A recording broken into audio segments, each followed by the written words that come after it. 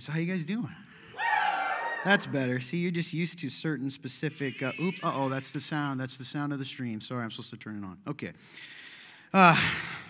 All right. Well, welcome to the Remnant. My name's Todd. At the beginning is going as usual here. Very smooth. So I'm very excited to see you guys. If I haven't got a chance to meet you, I'd love to meet you after if I'm not hiding somewhere and you can find me. It's kind of like Where's Waldo, except it's Where's Todd. Anyway, we're in the middle of a series today. And if you're joining us, that's okay, because for the first time, this series is one of those series where you can kind of hop in right in the middle and not be missing anything. And we're walking with Jesus. And what that is each year, we try to go through at least one of the Gospels, and we're walking with Jesus along his ministry. And we're in the Gospel of John, and I don't know what week this is, 4 or 5, but they're connected because we're walking with Jesus, but you can get something out of it because you don't have to be here to get something out of this week. You didn't have to be here last week. So that is what we're up to. And I really believe what I said, guys. If you're a guest, whether you're a regular, did you know, right, if God is God, especially if you're in the room and you believe in God, if you're not yet and you're kind of just like, we'll talk later, just pay attention now. But if you believe in God, you have to believe that he's sovereign. What does that mean? He's in control. Right? And I get it. It's a weird thing. How do we have free will and yet he's in control? I don't know. It's a mystery. It's a mystery of the gospel. But what I do know is that you're here for a purpose today. I don't know what that is. I don't know your lives. I don't know what's going on, but I do know that God has something for you. I believe that. And that means you should be excited to figure that out. It's kind of like a treasure map. Like, what is it? What is God doing for you? What's he trying to say to you? So I hope that you take that seriously and focus. If you're new, this will be your first sarcasm of the day. It will not be your last. But listen, you're going to go home at some point. And you're going to binge on Netflix or Hulu or whatever your thing is, and you'll focus on a show. Don't say you don't. You do, right? Yeah, you know you do. And listen, so you can focus today for half an hour, 4 hours, wherever I go. I'm just kidding, right? Stay focused, and I promise you, no matter if my words are good or bad, that God's word's perfect, and he will do something. I believe that. So, that good? You with me? Awesome. So I'm going to ask you guys a question. We have any sports fans? Raise your hand. Sports fans? No? Okay. All right, cool. That's fine. But I bet this will be even more interesting. If you're not a sports fan, okay? All right, if you're a sports fan, do not answer this question out loud. You have to be quiet, and then you get to answer it. So those of you that aren't, I'm proving a point. You're not a sports fan.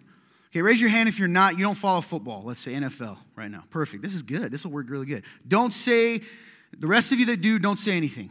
Who is the greatest quarterback of all time? No, sports fans can't say anything. Who's the greatest quarterback of all time? Non-sports fans.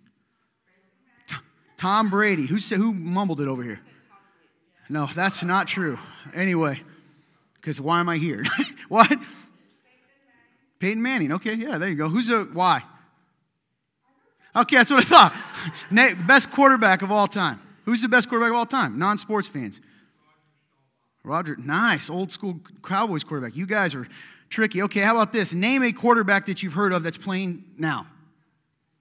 Huh? Okay, sports fans. These guys do not want to talk. Sports fans. Who's the greatest quarterback of all time? Joe Montana. No, Joe Montana, right? Sounded like someone said Joe Montana. Tom Brady, right? Listen, I know you want to boo, right? Tom Brady, if those of you aren't listening, has to be considered the greatest quarterback of all time. I'm not a Patriots fan. We have any Patriots fans in here? The other sports guys? Anyone hate the Patriots? Great. Any Bucks fans in here? No? Great. Anyone hate the Buccaneers? Anyone hate any team that Tom Brady's on? Mandy, you're allowed to say. You know you would. So Tom Brady, why is he the greatest quarterback of all time? Josh, you said it right away. Why is he the greatest quarterback of all time? He's won 7 Super Bowls. Now, to put this in perspective, he is tied with the franchise record, meaning a team's most of all time. Like, hey, what team has won the most Super Bowls of all time? Tom Brady. Okay, he's tied for that. So, what I'm trying to say is, and the proof is, he's won 7 Super Bowls. I'm not a Patriots fan. In fact, I hated the Patriots. But somewhere along the line, I began to appreciate that we're living in an era to watch greatness happen. Okay, so what makes it even, you non-sports fans, you'll appreciate this. What makes it even more impressive? Who won the Super Bowl last year? Tampa. Who's the quarterback of Tampa? How many years had he played for Tampa before they won the Super Bowl? Yeah. right? Tom Brady switches teams and wins the Super Bowl. Okay? At some point, you got to say, this guy's the greatest quarterback of all time. What else makes it incredible? Okay, how old is he? He's 45 years old. He's 45 years old and won the Super Bowl last year. He's won 7 times. He's going to have every individual record for a quarterback that you can name, right? So, based on whether you're a sports fan or not, you may not like him. Okay, you may not like him, but when you look at just facts, he's got what to back it up? He's got the proof. He has the proof to back up his claim of being the GOAT. What a ridiculous name, right? The GOAT. That's what I said. This is the big thing now. Do you guys know what that means? The greatest of all time. What a weird phrase. Yeah, he's the GOAT. Now, if I tell you guys right now, hey, I just want you guys to know that I'm an Olympic sprinter. Why are you giggling? See, there's already people giggling, right? Who believes me? Nobody. Great. Who thinks that isn't true? What would it take for you to believe that I'm an Olympic caliber sprinter? Proof. Yeah, how do I prove that to you? Run against you? Because I'll beat you fools. Who do I have to actually run against? Right? What? Hey, don't look at this belly, all right? I'm pretty quick, all right? Who? Yeah, I need to race someone, because beating you guys and being all slow and stuff, that don't prove anything. All right, I have to beat someone that's fast. That's that level. Let's look at America. Stay with me. I know, Josh, you're like, how's this coming together? I'll bring it together for you. When we talk in a courtroom, how is America supposed to be set up? You're innocent until what? Proven guilty. That's not the case anymore. You're guilty until proven innocent. That's really what it is, but we'll say that. The bottom line is that we have a prove it mentality, right? Who here naturally doubts people, things? You're like, I don't know if that's, yeah. I'm up here, some of you are like, I am, but I don't want anyone to know. Yeah, most of us in America especially, I don't know if it's like this in the world, we have this idea of like, prove it. We're very leery of people. We're very leery that people are fooling us, tricking us, right? That's even more true within the church. You meet a pastor, you see a guy on TV, he's got smiley teeth. That's not a phrase. He's got white, nice teeth, a good smile, and he's saying nice things, and you're immediately going, okay, what's going on here, right? Maybe a church is growing, and there's good reason for that. There's always this idea of, we do it to the church too, of like, man, I don't know about this guy. I remember someone told me one time, I don't even know why I tell you guys this. I shouldn't tell you stuff like this because it puts it in your head. But someone I met one time I spent a lot of time with.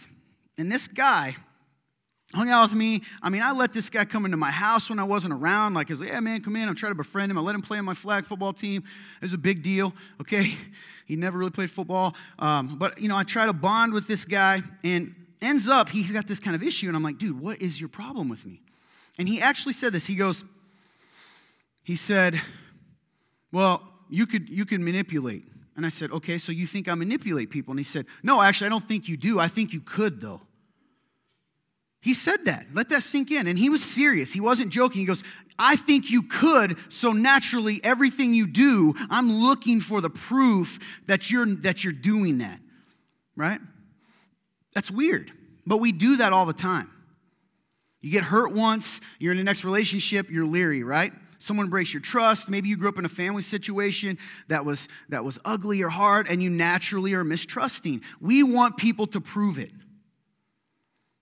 Prove that you are not manipulative, Todd. Prove that, Tom Brady, you are good. And yet every year, right, at first, you can kind of understand why people said, hey, Tom, why'd you leave? Everybody's like, oh, Belichick, they don't like him, blah, blah, blah. And the idea came that he wanted to prove that he was the best, not because his coach, but because he was.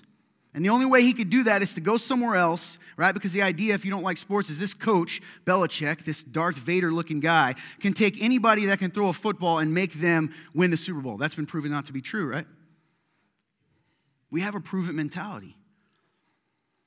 Make me believe. Evidence. Give me the evidence. It's like we think we're all scientists, right? I don't know. Have you applied the scientific method yet? We want the world, we want a person to make us believe. They have the burden of evidence, the burden of proof. You have to prove it. And here's the thing. Some of you in this room today, whether you're a Christian or not, and you're going to say, well, how can you be Christian and do this, Todd? Because you're human. And you do that to God. Say, God, yeah, I'm supposed to say you're good, and I'm supposed to say you're holy, and I'm supposed to say you're active in my life, but you haven't proven it yet. Prove to me. I have this all the time. I was talking to several people. So if you're one of them, I promise there's been several. And they'll say to me, hey, I've been asking God to help me with this. I've been asking God to share this with me. And somehow the reason it comes up is because I'm talking to them about this issue. Maybe it's me. And they said, I know I've been praying about it. And I'm like, and here I am talking to you, and I never even knew you prayed about that. Yeah, but I'm waiting for God to show me. I'm like, a random person came up and brought this up to you, and that's not enough proof for you. Right? In fact, there's a verse where Jesus, we get in the parable with Lazarus. There's an idea of a man who dies, and he goes to Abraham's bosom, right? He's waiting, and then a rich man dies, and he sees this servant, and it's a long story, but the bottom line is at the end of it, the guy who's essentially in hell says, hey, Lazarus, let me go back at least and tell my family so that they believe, so they don't end up in hell. And he says, listen, if they didn't listen to Moses and the prophets, they wouldn't believe even if a man rose from the dead. So let's take Christ. Over 500 people historically saw the risen Christ. But that's not enough proof for you, for us sometimes. But yet you'll believe George Washington crossed the Delaware, right, in the middle of the night with fog. Why? Because a history book drew a picture of it. I was reading about Benjamin Franklin's kite experiment. I get it, Josh. You're wondering how this all comes together. The same thing, right? Benjamin Franklin's like, I think lightning is electricity. It's the same thing. I'm going to prove it, right? I'm going to put a kite in the air, and I'm going to put a key on it. It's a long story. And everybody here, what? He got struck by lightning, right? No, he didn't. He would have died. You can't get struck by lightning. He would have died. What happened was he picked up ambient electricity in the air of a storm, and he was able to bottle that. If he'd been hit, but here's the thing, you believed that. Most people do. Why? Because someone told you that, some history teacher or some classroom or someone drew a picture. Here's the crazy thing too. Everyone's burden of proof, what might prove to me something to be true may not prove it to you. So stay with me. So here's the funny thing. We're not really saying prove it. We're saying you prove it to me the way I want it. Right? How many times are we like, man, if I saw what Peter did, what Peter saw in the apostles, I know I would sell out for this. No, you wouldn't. Right? That's why Jesus said, he told them during the day, he said, you believe because you've seen. Blessed are those who are going to believe without seeing. He's talking about you guys, us. Oh, they had it so much easier. Then why did they not believe? The human mind has an incredible ability to justify. Has an incredible ability to say that's just coincidence. You ready for this? How many miracles have happened in your life that you've chalked up to coincidence? If you're married, take a second. Now, have you ever thought about, of all the people in all the world, that you somehow ran into this person? Right? Have you ever thought about one 5 minutes too early or too late in some of your cases? If so-and-so hadn't done this, you would have never crossed paths, never been married. But hey, it's just coincidence, right? It's interesting. Jesus, if you've been with us, right, he's already done some miracles. Actually, Scripture tells us 6 times he has done a miraculous thing, I'm told we come today. Today he does a 7th. He does 6 things, and yet people still doubt him. And here's the crazy thing. Those that were there and they can't doubt he did it, then begin to say, well, I'm not going to doubt he did it, but you know what? He's a demon. He's a bad guy. So even when someone proves it to us, we're going, oh, they only did it through bad methods, right? Someone gets successful, they're a cheater, right? All you Colts fans that say Tom Brady beat the Colts by 40 points because the ball was slightly deflated, you either didn't play football or you're delusional, right? I'm going to tell you right now, Deflategate, I'm sorry to ruin your opinions, Colts fans, all right? I told you, sarcasm. That's not why you got blown out by 20-some points, okay? You could have put a rock out there and you still got beat, okay? Burn, walk away. Anyway, here's the thing. We have that prove it mentality. It happened then and it happens now. So we're going to pick up the story. Well, before I go to that. So that's why when times come in our lives that God shows up, right? Raise your hand if you're a believer, okay? And, oh, nice, you're already there. I'm a believer, awesome. All right, I haven't even finished yet. It was a dramatic pause. If you're a believer and you know for a fact, if you're honest, you say, I've witnessed God move in my life. But you know what's funny? Here's the funny thing. And stay with me, you ready? But the next time a trial comes or a hard moment, why do you doubt? Because you do. Because, yeah, that happened, but your mind goes, there's no way he can come through again. There's no way he will. There's no proof. Even though what? Has he done it 5 times, 6 times? I do that. I look back at my life and I tell you guys stories sometimes and I'm like, yeah, I have that voice in me. It's like, still a coincidence. Isn't that crazy? I believe in this weird God called coincidence, but not the God of the Bible. Right? So we'll pick up the story here. And now, in the Gospel of John, things pick up very fast, sometimes compared to some of the other Gospels, meaning, hey, we're teach, and then boom, we're rolling right into the crucifixion. And I'm going to tell you guys right now, we're getting to the point where, for the first time after this section, we'll hear the religious leaders say, we got to kill this guy because we can no longer deny this sign. All right? If you have your Bibles, turn with me to John 11, and while you're doing that, I'll say this. Earlier I said to you, John chapter 11, starting at verse 1, the Gospel of John. You might be in a tough time today, and it's crazy. A lot of you raised your hands and said, I've seen God move in my life, and you're in a trial right now, and I bet you still doubt whether he's going to today because your situation seems too big, too hopeless, too dark. You've become hard. Guys, here's a news flash. I have to fight for real. My tendency is to say, I'm on my own. And I tell myself I don't do that to God, but I do. The way I believe sometimes is like, it's cool if he doesn't come through, or he does or he doesn't, whatever. I got this. And some of you had a hard life, and that's what you've learned to do, but that's not faith, actually. That's like a genie, right? Maybe he comes through. It's like, I picked a 4-leaf clover called Christ. Maybe it'll happen and he'll move. Maybe he won't. I'm going to tell you this today, and we're going to read a story that's incredible, is that I'm telling you, if you believe in God, and some of you didn't, if you didn't, I'm going to prove it to you today. You like that? Here's the thing. God is the living God. Todd, what do you mean? I mean, he's still alive today. That Jesus Christ is alive. That the Jesus that did this is still active. That he has made promises to us. Did you know that? I had a conversation today with someone. It's like, listen, we can hold him to his promises. He doesn't need our excuses. There's usually 2 things that make us doubt. We doubt whether Jesus can, but more often we doubt if he will. Which means we doubt how he views us. Is his character true? Does he still care about me? Or am I just an ant in an ant farm? Yeah, this is my ant farm. I care about all of them, but he doesn't see you, right? He does. So if you have your Bibles, we're going to read a lot today. I don't know if you hate or like it, but that's what we're doing. So stay with me, okay? Verse 1.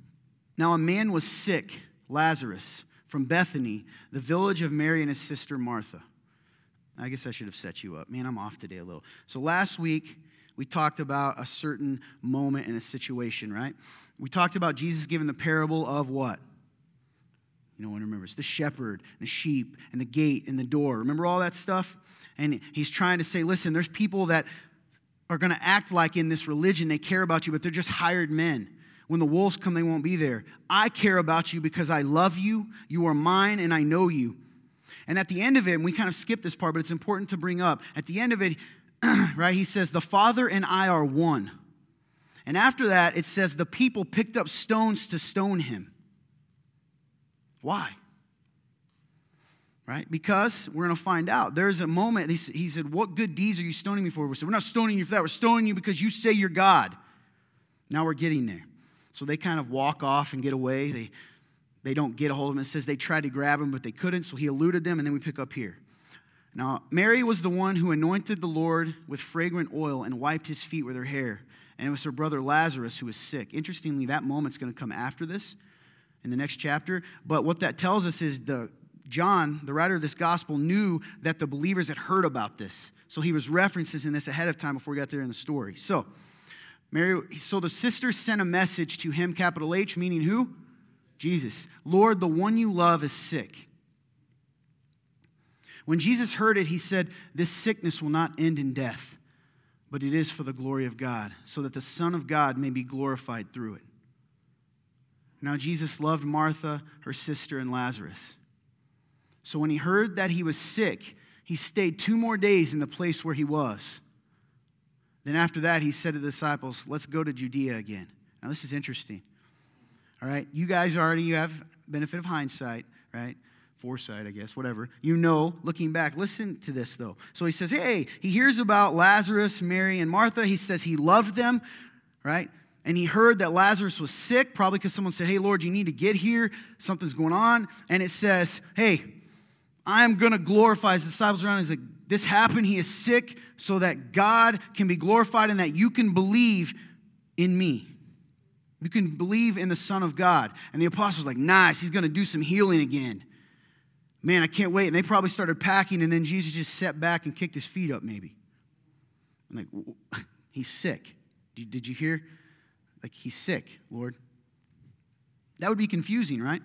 Say you come to Jesus, God, I need you to move. My so-and-so has cancer. I need you to get over here right now. And he goes, I will come, and God will be glorified through this. He's about to die. They say maybe hours, days. He goes, God will be glorified. Does a crossword puzzle. Put yourself there. You're not going to be like, fine, Lord, I shall wait for thee. No, you're going to be confused. Let's go on. Verse 8. So then 2 days pass, and the disciples at this point are like, whatever, man. Rabbi, the disciples told him, so now he's going to Judea. Just now the Jews tried to stone you, and you're going there again. Remember? He was there, and they tried to stone him. So now you're the disciples again. He waits 2 days, like, hey, let's go to Judea. They're like, we just got away 48 hours ago. They tried to kill us. Now you want to go back. Aren't there 12 hours in a day, Jesus answered. If anyone walks during the day, he doesn't stumble because he sees the light of this world. If anyone walks during the night, he does stumble because the light is not in him. He said this, and then he told them, our friend Lazarus has fallen asleep, but I'm on my way to wake him up. Then the disciple said to him, Lord, if he's fallen asleep, that means he's going to get well. He's probably sleeping peacefully, right? Now, before we go on, I want to explain this because that's a strange moment, right? By the way, what is the temperature in here? Like 105? Is it on? If I start pouring sweat, guys, you got to ignore it, okay? I say that because of those that complain when it's cold in here, and then you're grossed out when I sweat. You got to pick one. Either be grossed out, all right, or be cold.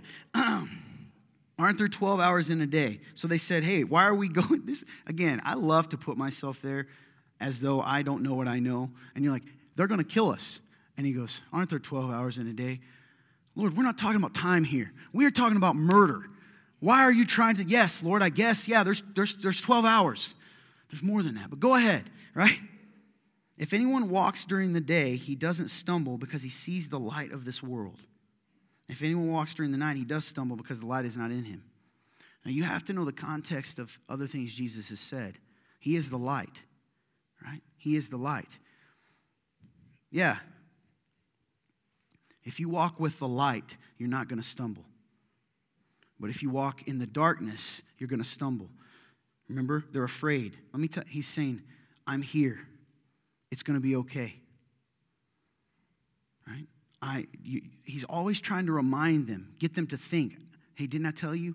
I'm the light. I know this looks dark, but I'm here right now. There will be a time when I'm not physically here. That's scary. I'm here now. I've got this. Moving on.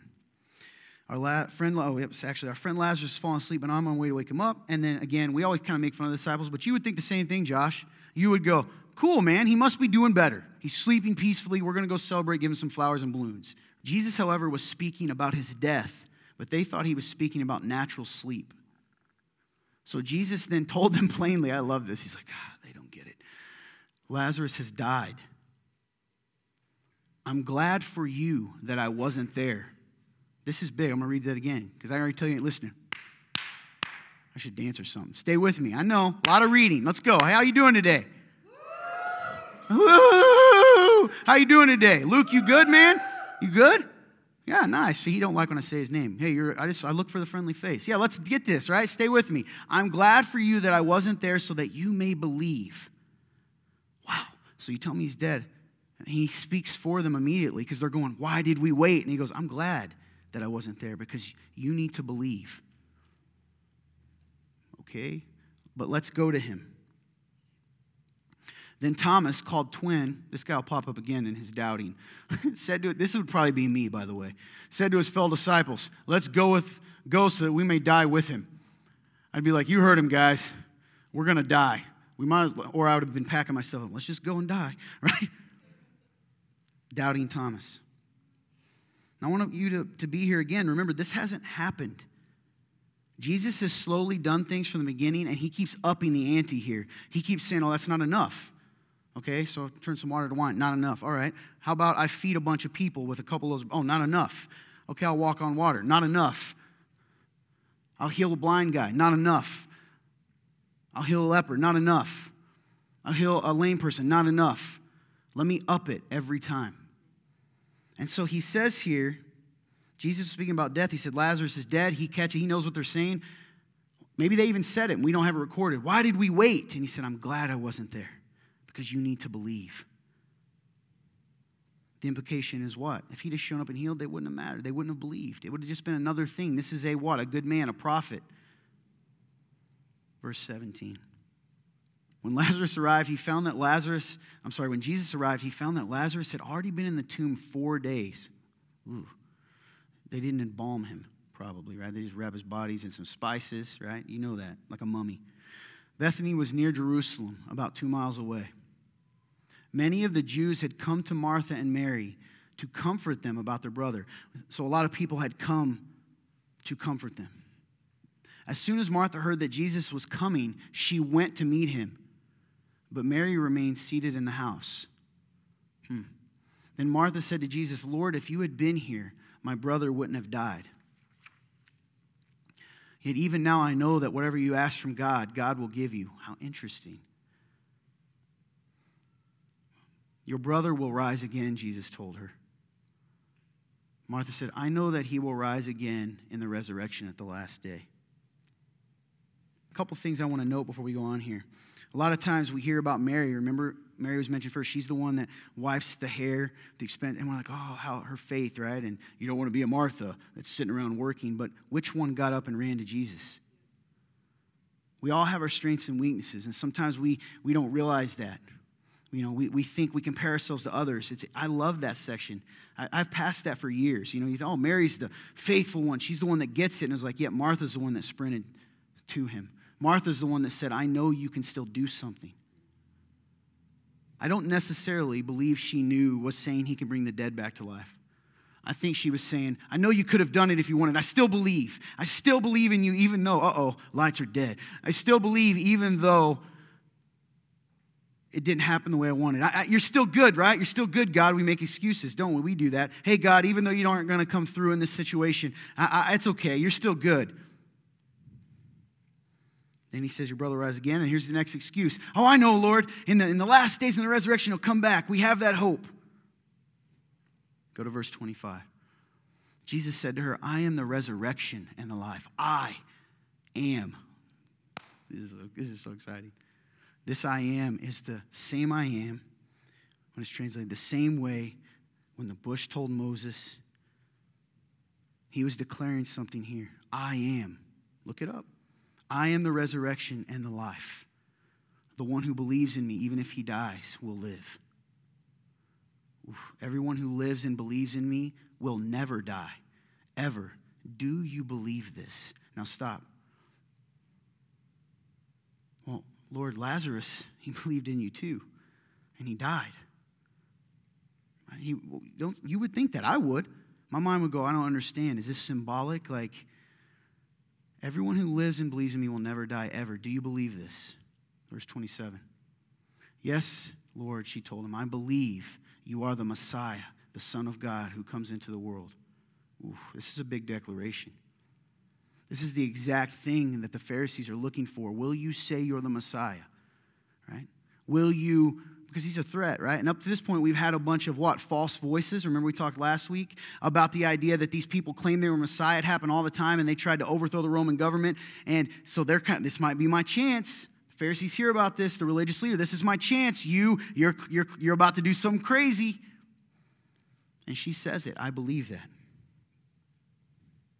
And he makes this claim. And I think, man, this is so symbolic of us. If I tell you that you will never die, you're like, yeah, I know. It won't really help me on my deathbed, but I know. And God is understanding that, so I'm not trying to shame us, right? He understands our humanness, but have you recognized that if you put your faith in Christ, listen, I'm going to say it to you, you're never going to die.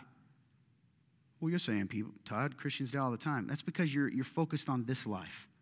You think this is eternity. This much. Right? This is this much, maybe even less than that of eternity. Eternity's wall to wall, let's say, and this is this life. The only people that will truly die are those who say they can find life themselves outside of Christ. I am the resurrection and the life. I am. Who are you? I am everything. Go to verse 28. Having said this, she went back and called her sister Mary, saying in private, probably, hey, come in the other room. The teacher's here, and he's calling for you. As soon as she heard this, she got up quickly and went to him. I wonder if Mary was upset. Is that why she didn't go? It's not in there, but it's human, right? Oh, he's showing up now? Could be. I'd probably be me. I'm not going to disrespect him, but I'm going to be like, yeah, whatever. And then when I find out he's calling for me, I'm going to go, all right, now I'll go, because the master called. As soon as she heard this, go back. I'm tricky. You can't guess what I'm going to do. As soon as she heard this, she got up quickly. They have a hard job. And went to him. Now too slow. See, we got to figure that special. Jesus had not yet come into the village, but was still in the place where Martha had met him. So outside of town. The Jews who were with her in the house consoling her saw that Mary got up quickly and went out. So she must have been like, oh boy, the master's calling. I might be in trouble even. Did she think that? Who knows? Jumped up and went out. So they followed her, supposing that she was going to the tomb to cry there. She's going to go cry. We've been here trying to help her. Let's go with her, right? She needs comfort. Good friends. Go ahead. When Mary came to where Jesus was and saw him, she fell at his feet and told him, and this is where I think maybe she was upset. Lord, if you had been here, my brother would not have died. Exclamation point. Sobbing. If you had just been here. Right? And in a sense, there's faith in that because she knows that if he had been here, but she's not getting it, is she? If you would have been here, if you would have just came, if you would have showed up when we first told you, if you would have answered the way we asked you to when I first said it, God, if you would have just come, Jesus, right when we called you, he wouldn't have died.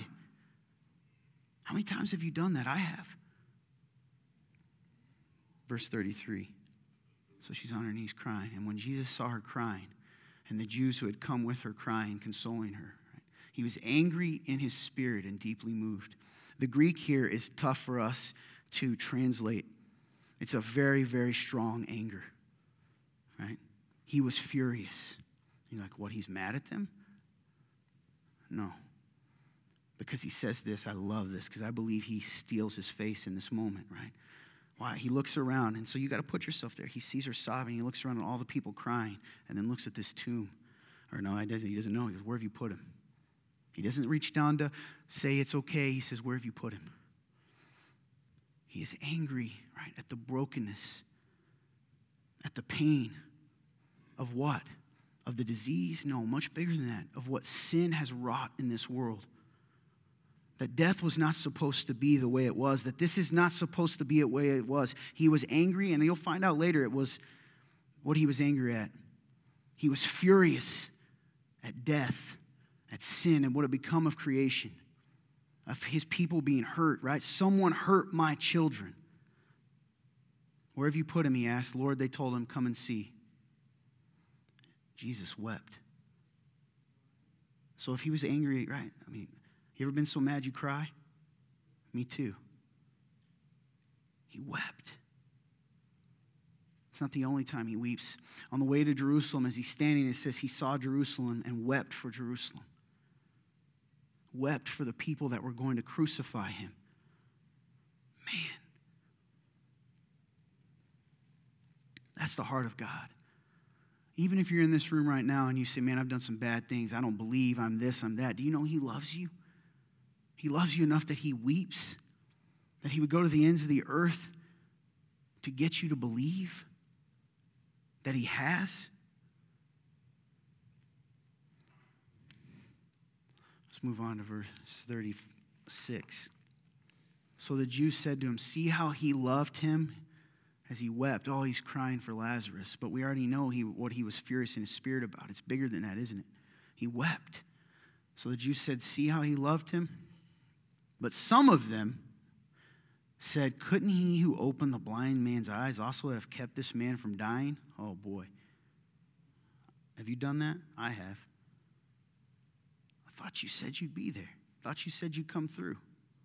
Moving on, 38. Then Jesus, angry in himself again, came to the tomb. It was a cave, and a stone was lying against it. Remove the stone, Jesus said. Martha, the dead man's sister, told him, Lord, he's already decaying. It's been 4 days. Ooh, it's not cold there.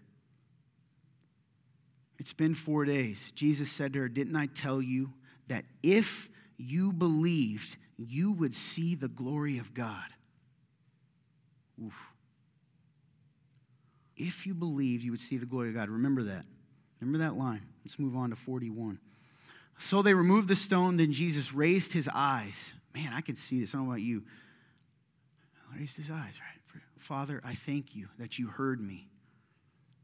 I know that you always hear me, but because of the crowd standing here, I said this, so they may believe you sent me. After he said this, he shouted with a loud voice, Lazarus, come out. The dead man came out, bound hand and foot with linen strips, some of his face wrapped in a cloth. I told you he's a mummy. Jesus said to them, loose him and let him go.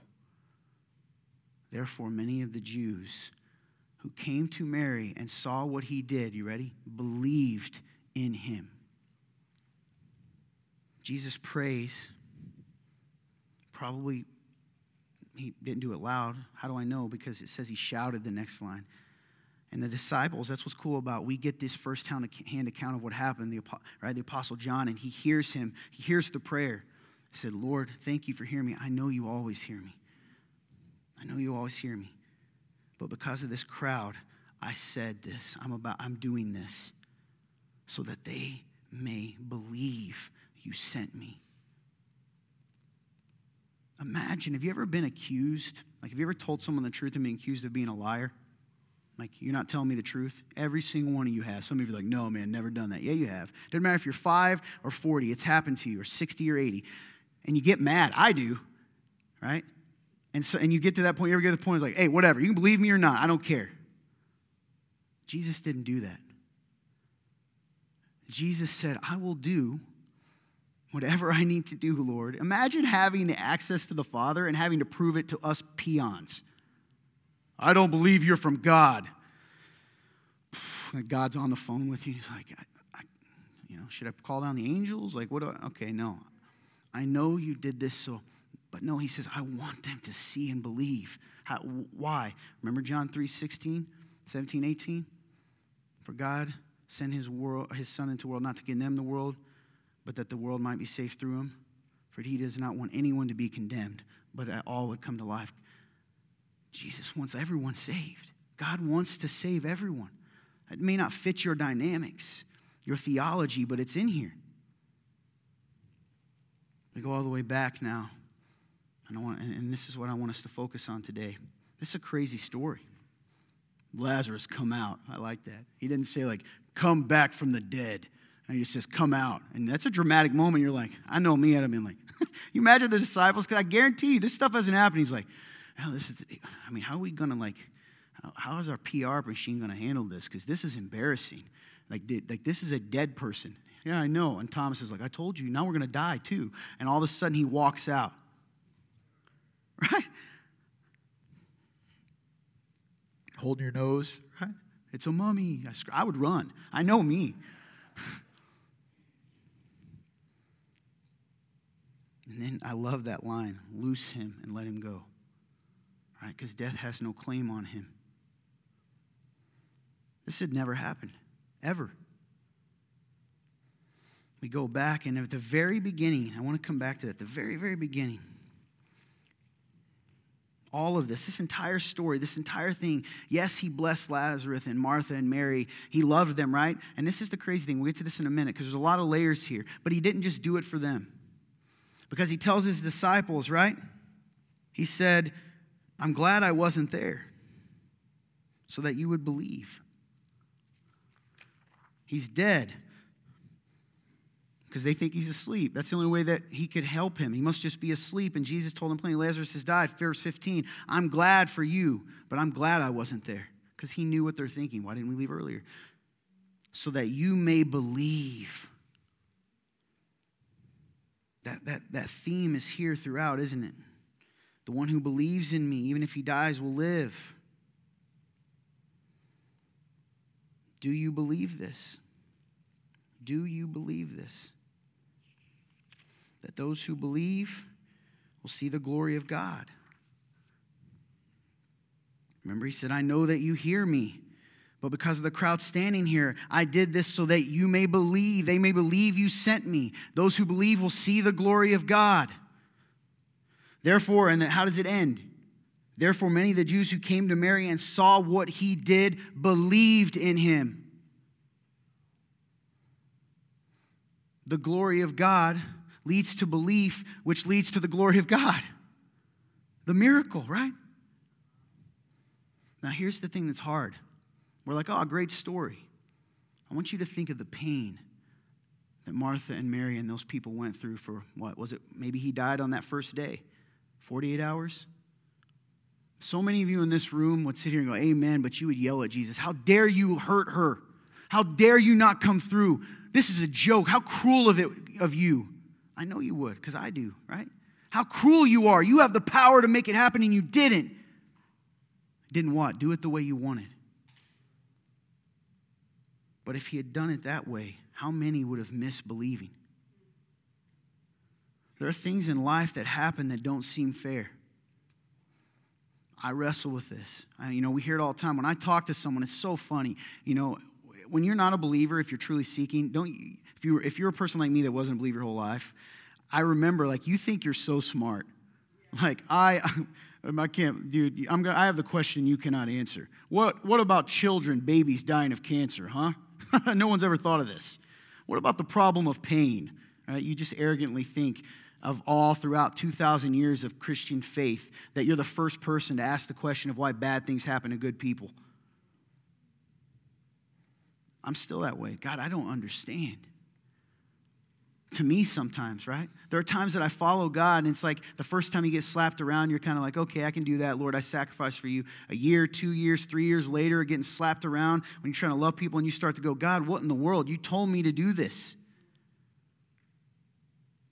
There are things in this life that happen that don't seem fair. There are things in your life that isn't fair. And I'm not going to sit here and try to give you that spiel of it's okay. It's not okay. It sucks. And it hurts. And you've went through things that don't make sense. And if you let yourself think about it, it's beautiful. Your heart's so good, you love God. You don't want to let yourself think about it because you'll start to doubt, won't you? No, you just move on. You just ignore that pain. It sometimes seems like God intentionally doesn't come through. Sometimes it's, where are you? I called out to you. You said you answer. I know my prayers from a good place, right? I know my heart. Lord, where are you? And you might be in that 48 hours right now. Sometimes it has to be this way to give a testimony of God's love, power, mercy, and grace. But here's the thing. That's great, right? I have to hurt so others can feel better and believe. No. Sometimes these moments have to happen so that you believe. So that you can't call it a coincidence. So you can't chalk it up to an accident. So that your Father loves you so much that he says, I know this hurts, but I've got to show you you can trust me. You ever think about that? We always see it and we use it as an example. The little kid, he sits on the podium and dive into daddy. And we're like, oh, that's so loving. It's kind of cruel. Because again, I remember this step. You look down, and the kids, I'm going to die, right? And they hesitate, like, just trust. Like, that's cruel. Why do we do those types of things? Why?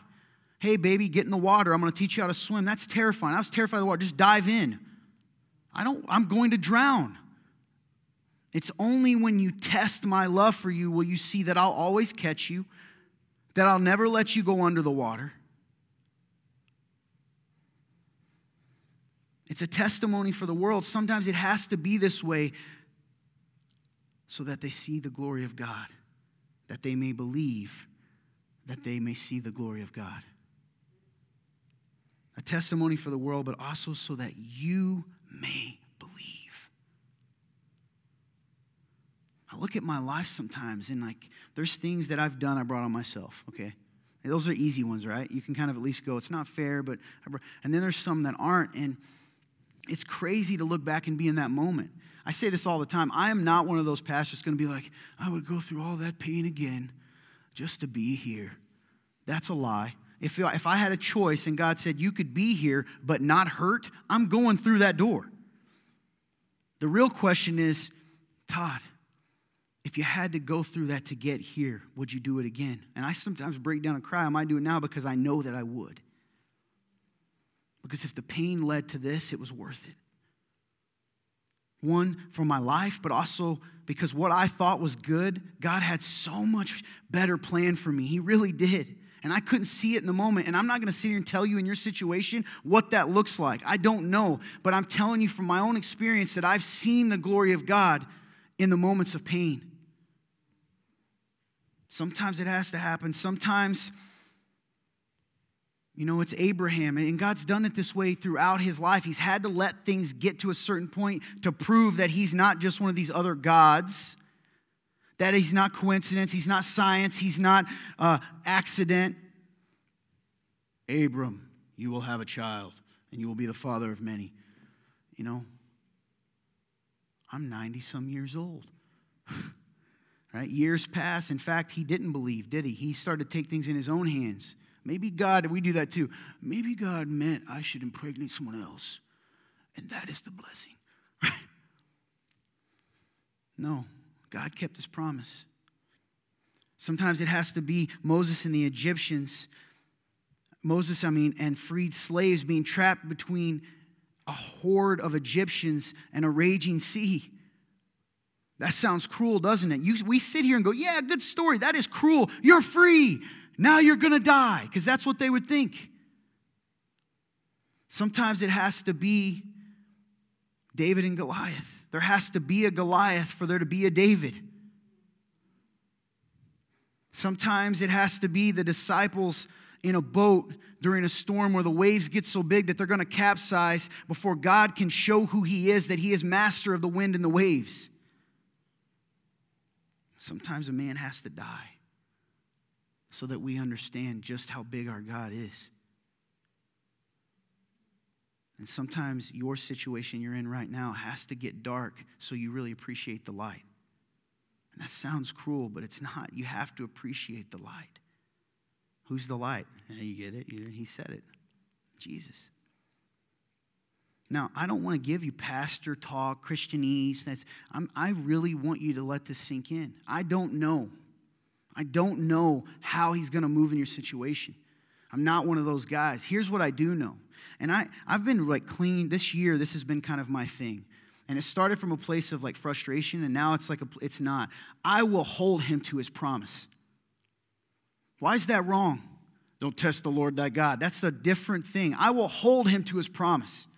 He has said that I will work out all things for the good of those who believe according to what? His purposes. But it's still good, right? We tend to here's our out for him. We're like, well, I know that his good is never good for me. And so I will trust that in the misery, when I die, I will get to go to heaven. That's true. But he has good now. How do I know that? Because I've seen people riddled with cancer live a joyful life. There's a man named John that you'll never meet who has forever affected my life by his testimony while he was dying from cancer. And I talk about him to this day, and his story inspires people today when he died 8 years ago. And by the way, he is not complaining now. He's in paradise And so weirdly, right, God gave him good and then let us see good too. Would John, my friend, 80 years old, would if he could, I know he would, right? And he sees us in his glorified body, I could talk to him, I guarantee you, I know him, he would say if he did it then, before he's glorified, he'll do it now, right? I would do it again. I would hurt again so that you can believe, so you can be with me here. Believing leads to seeing the glory of God. Sometimes small and sometimes big moments. But one thing we do know, not believing never leads to seeing the glory of God. You hear that? Not believing never leads to seeing the glory of God. Well, how do I know? Maybe I won't see a miracle. That's fair. But I can tell you one thing, you'll guarantee you won't if you don't believe. That we don't need to put our faith in him. We're not going to see the miracle. You don't get to eat the bread but doubt that he does it. He goes down, the verse, I know that you always hear me. He says it again, but because the crowd's standing here, I said this so they may believe you sent me. What? He did it for them. He did it for them in the way he did it. He did this to give the most amount of people the opportunity to witness the sign, witness the miracle, and then believe in him. God sometimes uses these situations, because remember, this is nothing to eternity, so that more people get the opportunity to believe. And I'm not even a good person, but I know that if I hadn't went through some of the pain in my life, which is minuscule to some people, okay? But I can tell you this, and I'm a flawed, evil man compared to God. And I promise you this, if someone said, Todd, you don't have to go through that, and you can still be saved yourself, but if you don't go through that, then the people that you've gotten to preach the gospel to won't hear. I would do it again. I would. And I'm not a good person. Because I want you to believe and see the glory of God like I have. How do we know that was the goal? Well, we see it. Therefore, many of the Jews, verse 45, who came to Mary and saw what he did, believed in him. This seemingly impossible situation in your life, maybe, or the time it comes again, guys. The heartbreak that seems so final. In this moment with Lazarus, this moment he was in the tomb. It was over. Mary speaks for all of us when she said, if you had been here, this wouldn't have happened. She half believed, didn't she? She got it. This seemingly impossible situation, this heartbreak that seems so final, this pile of ashes became a beautiful miracle. Became that goosebump, Holy Spirit given thing. I still get it when I talk about it. Not just for Lazarus, right? That would have been a heck of a testimony for Lazarus, right? But also for Mary and Martha, right? Now they believe. Martha already did. I bet you Mary says that is the Son of God. But not just for Martha and Mary, but for all the Jewish people that were watching. Yes, we know that. But not just for the Jewish people who were watching, but also for the people that the apostles would someday minister to, because they told this story, right? But not just for the people that the apostles would minister to, but also to all the people throughout time in the past 2,000 years who have read this story. But not just for the people of the 2,000 years that have read this story, but also for all those people in this room today. That one man, one family's pain still reaps a harvest today. 2,000 years later. That the glory of God shown to one small little family to this day has led people to see the glory of God. That's how it works. Do you think Mary and Martha had any clue that was going to happen? No. You don't know this, but I'm going to tell you this. Your testimony during whatever it is, this broken situation, in the midst of your tears that you're crying, the way that you walk this out is going to be a testimony. I've said this before. Either way, you will either point people toward the living God or you will point them away. Which one will you be? Will you believe so that you see the glory of God, but also so that others do through you? And you want to know something crazy? Sometimes they get to see it through you before you see it in your situation. Because the way you handle it is the glory of God. Do you understand what I'm saying? The way that you walk it out, your faithfulness in those moments of tragedy and hurt and brokenness is the glory of God to those outside of it. Because I don't know about you, but when I saw John, who was dying of cancer, continue to serve and be a janitor, which, by the way, I found out later, he had been a pastor of a massive church for 30 years and never told me. And I'm a peon that was so arrogant. I was so arrogant. And this man cleans urinals and toilets. And I remember watching him come in and make me drink Maalox. I know it's ridiculous because I have stomach issues, right? And he made me take medicine. And I remember being so annoyed. He's like, drink this, Todd. I'm like, I will. He goes, no, right now, I'd like to watch you drink it. Right? That he ministered to me. That he called me. He did. That he tried to set me up to get married because he was so obsessed with this idea that I was going to get married. He goes, hey, I've told this story. He's like, so I met a girl in Walgreens. I'm like, that's cool, John. He goes, this is a funny story, actually, in the midst of this. But as he's dying of cancer, so she works in a pharmacy, really good, and I didn't say beautifully, really good girl, loves the Lord. I told her about you. That's neat. You should go there. All right, yeah, maybe John. He goes, she's not a looker. But she's a sweet. He said that, right? But it did come off as insulting because in his mind, he's like, listen, beauty fades, all right? Which is true. This man ministered to me, ministered to kids while dying of cancer. And to this day, I think about him. I'm telling him about you now. As long as I live, his testimony continues. Isn't that incredible? Sometimes other people are going to see the glory of God in your situation before you get to. But believing is walking through that and knowing he hasn't forgotten you. I'm not going to tell you that if you're struggling with finances, a bag of $10,000 is going to fall on your lap tomorrow. I'm not going to tell you that, right? That's heresy. Anyway, I'm not going to tell you that. But what I will tell you is this, and I have to believe him, and guess what? You should hold him to it. He said, I will work it out for your good. You will see the glory of God if you believe in me. Maybe John, and this is crazy to think about, maybe John that I told you about, what if his moment of seeing the glory of God is when he looked down and saw a new body, right? Or new, well, for lack of a better word, not his new body, but saw, hey, I'm not in pain anymore. There's Jesus. You think he saw the glory of God then? Absolutely he did. Do you think all that mattered anymore? No. Sometimes it's in those dark moments that we realize how much we need the light. It has to get dark. That sounds cruel, but it isn't. But why? Now I'm going to tell you why. You ready? I told you, Josh. I told you I'd tie it back. It's happening. Josh is like my symbol of the guys like, anyway, right? Because we say, prove it, God. He can't prove it to us in the good times because you're going to call it up to the coincidence called God. You're going to chalk it up to the God called coincidence. So he says, okay, I'll start small. That don't work. Let me show you how big I am. Sometimes God chooses to let the would-be father get old. Sometimes he allows the freed slaves to be trapped between an army and a sea. And sometimes he lets the giant mock the shepherd boy. And sometimes the storm gets big and shakes the boat, and the situation seems impossible. And sometimes the marriage seems too broken to ever be fixed. And sometimes the finances seem irreparable. And sometimes the past seems undefeatable. Why? All so that he can show you he's God, so that you will believe.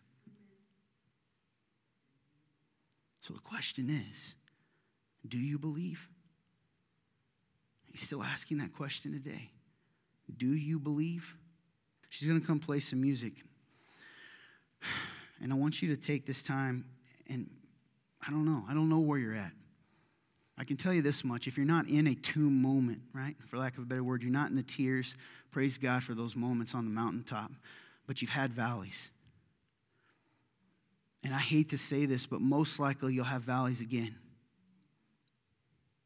So it applies either way. But some of you in this room, and don't you hate this? Because you're like, man, this is talking about me. I don't know your situation, but God does. Does it feel like your life feel like you're standing outside the tomb of your dreams, of the things you thought were going to happen? Maybe you literally are physically you're dealing with a physical disease, situation, ailment. You got a diagnosis that doesn't have a good prognosis. Is your life filled with tears right now? Of course you hide them right now, right? They only come out at night and in the bathroom and in the car. Because you got to look like a good Christian that has faith, so you can't cry. Mary and Martha cried. Jesus cried. Does it feel like God has abandoned you? Or you're saying, maybe you don't think he's abandoned you, but you're going, why are you taking so long? I asked 2 days ago, where are you? Why are you taking so long to move into this situation? You promised me that you'd work these things out. The crazy thing is Mary and Martha thought that the only thing Jesus could do, right, was heal the sick. Their standards were low. He had something way, way more incredible in store. Do you think if Mary and Martha were here today, even Lazarus, and they said, you don't have to go through that, but then people don't get to hear this story, do you think they would choose to go through it still? They would. I bet you they would. Does your situation seem impossible?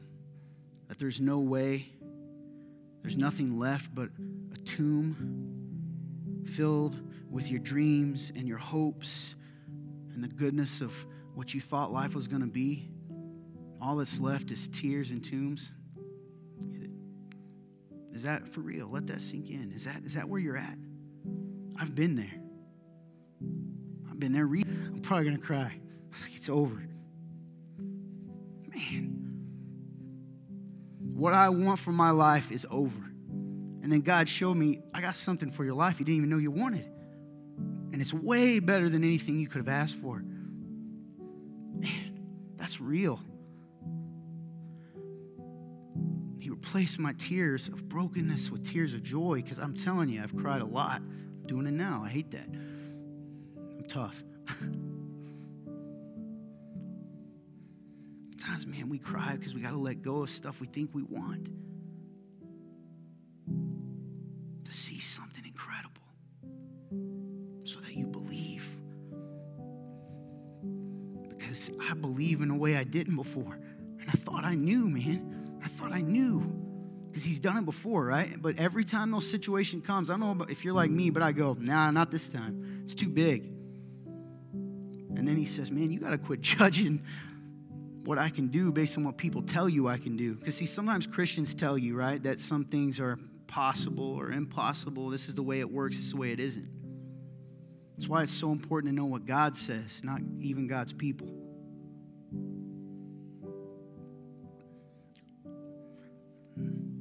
Take this time and ask him to come. Ask him to show you. Ask him to comfort you. You think it's selfish to ask that? Say, God, give me something. Tell me you're coming. You did, though, today, right? You just heard this message. But pray it, ask it. Or maybe you haven't even asked him into the situation because people don't raise from the dead. Right? Symbolically, marriages don't get fixed like this. Pasts don't get forgiven like this. These things don't happen in the real world. If you're in the room, and I told you earlier, if you don't believe in God, I'd talk to you, and I'll make it fairly brief. If you've heard of the gospel and you don't believe in God and you're here, you probably have heard a gospel that essentially works like this. God will save you, but then you got to keep this standard up and be a really, really good, perfect person, and you know you're not, and all the people that do it just pretend.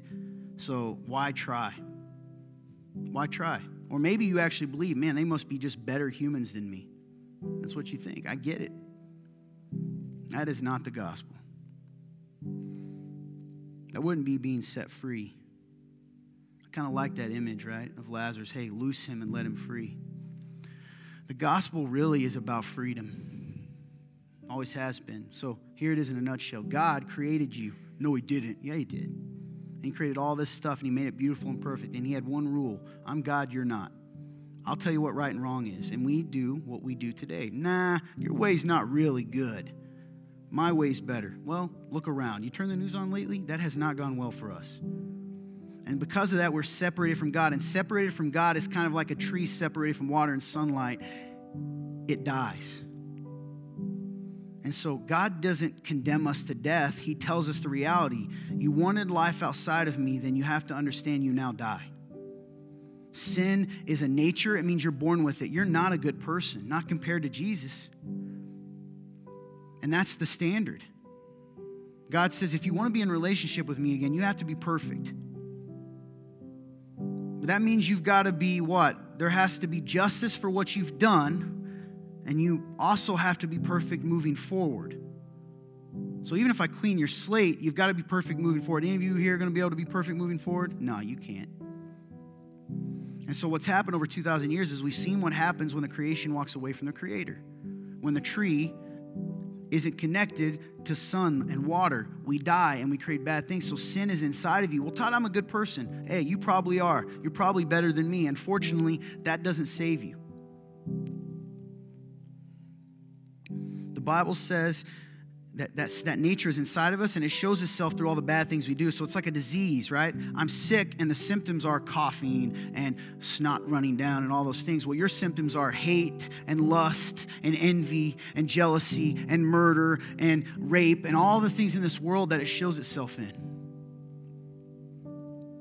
The Bible says that all have sinned and fallen short of the glory of God. Doesn't matter if you're a good person. If you're better than me. Our standard of good is warped. And so, the Bible says also, if all have sinned and fallen short of the glory of God, that you are storing up wrath for yourself. It's a cup, and it's like this, and it's going to get poured on you.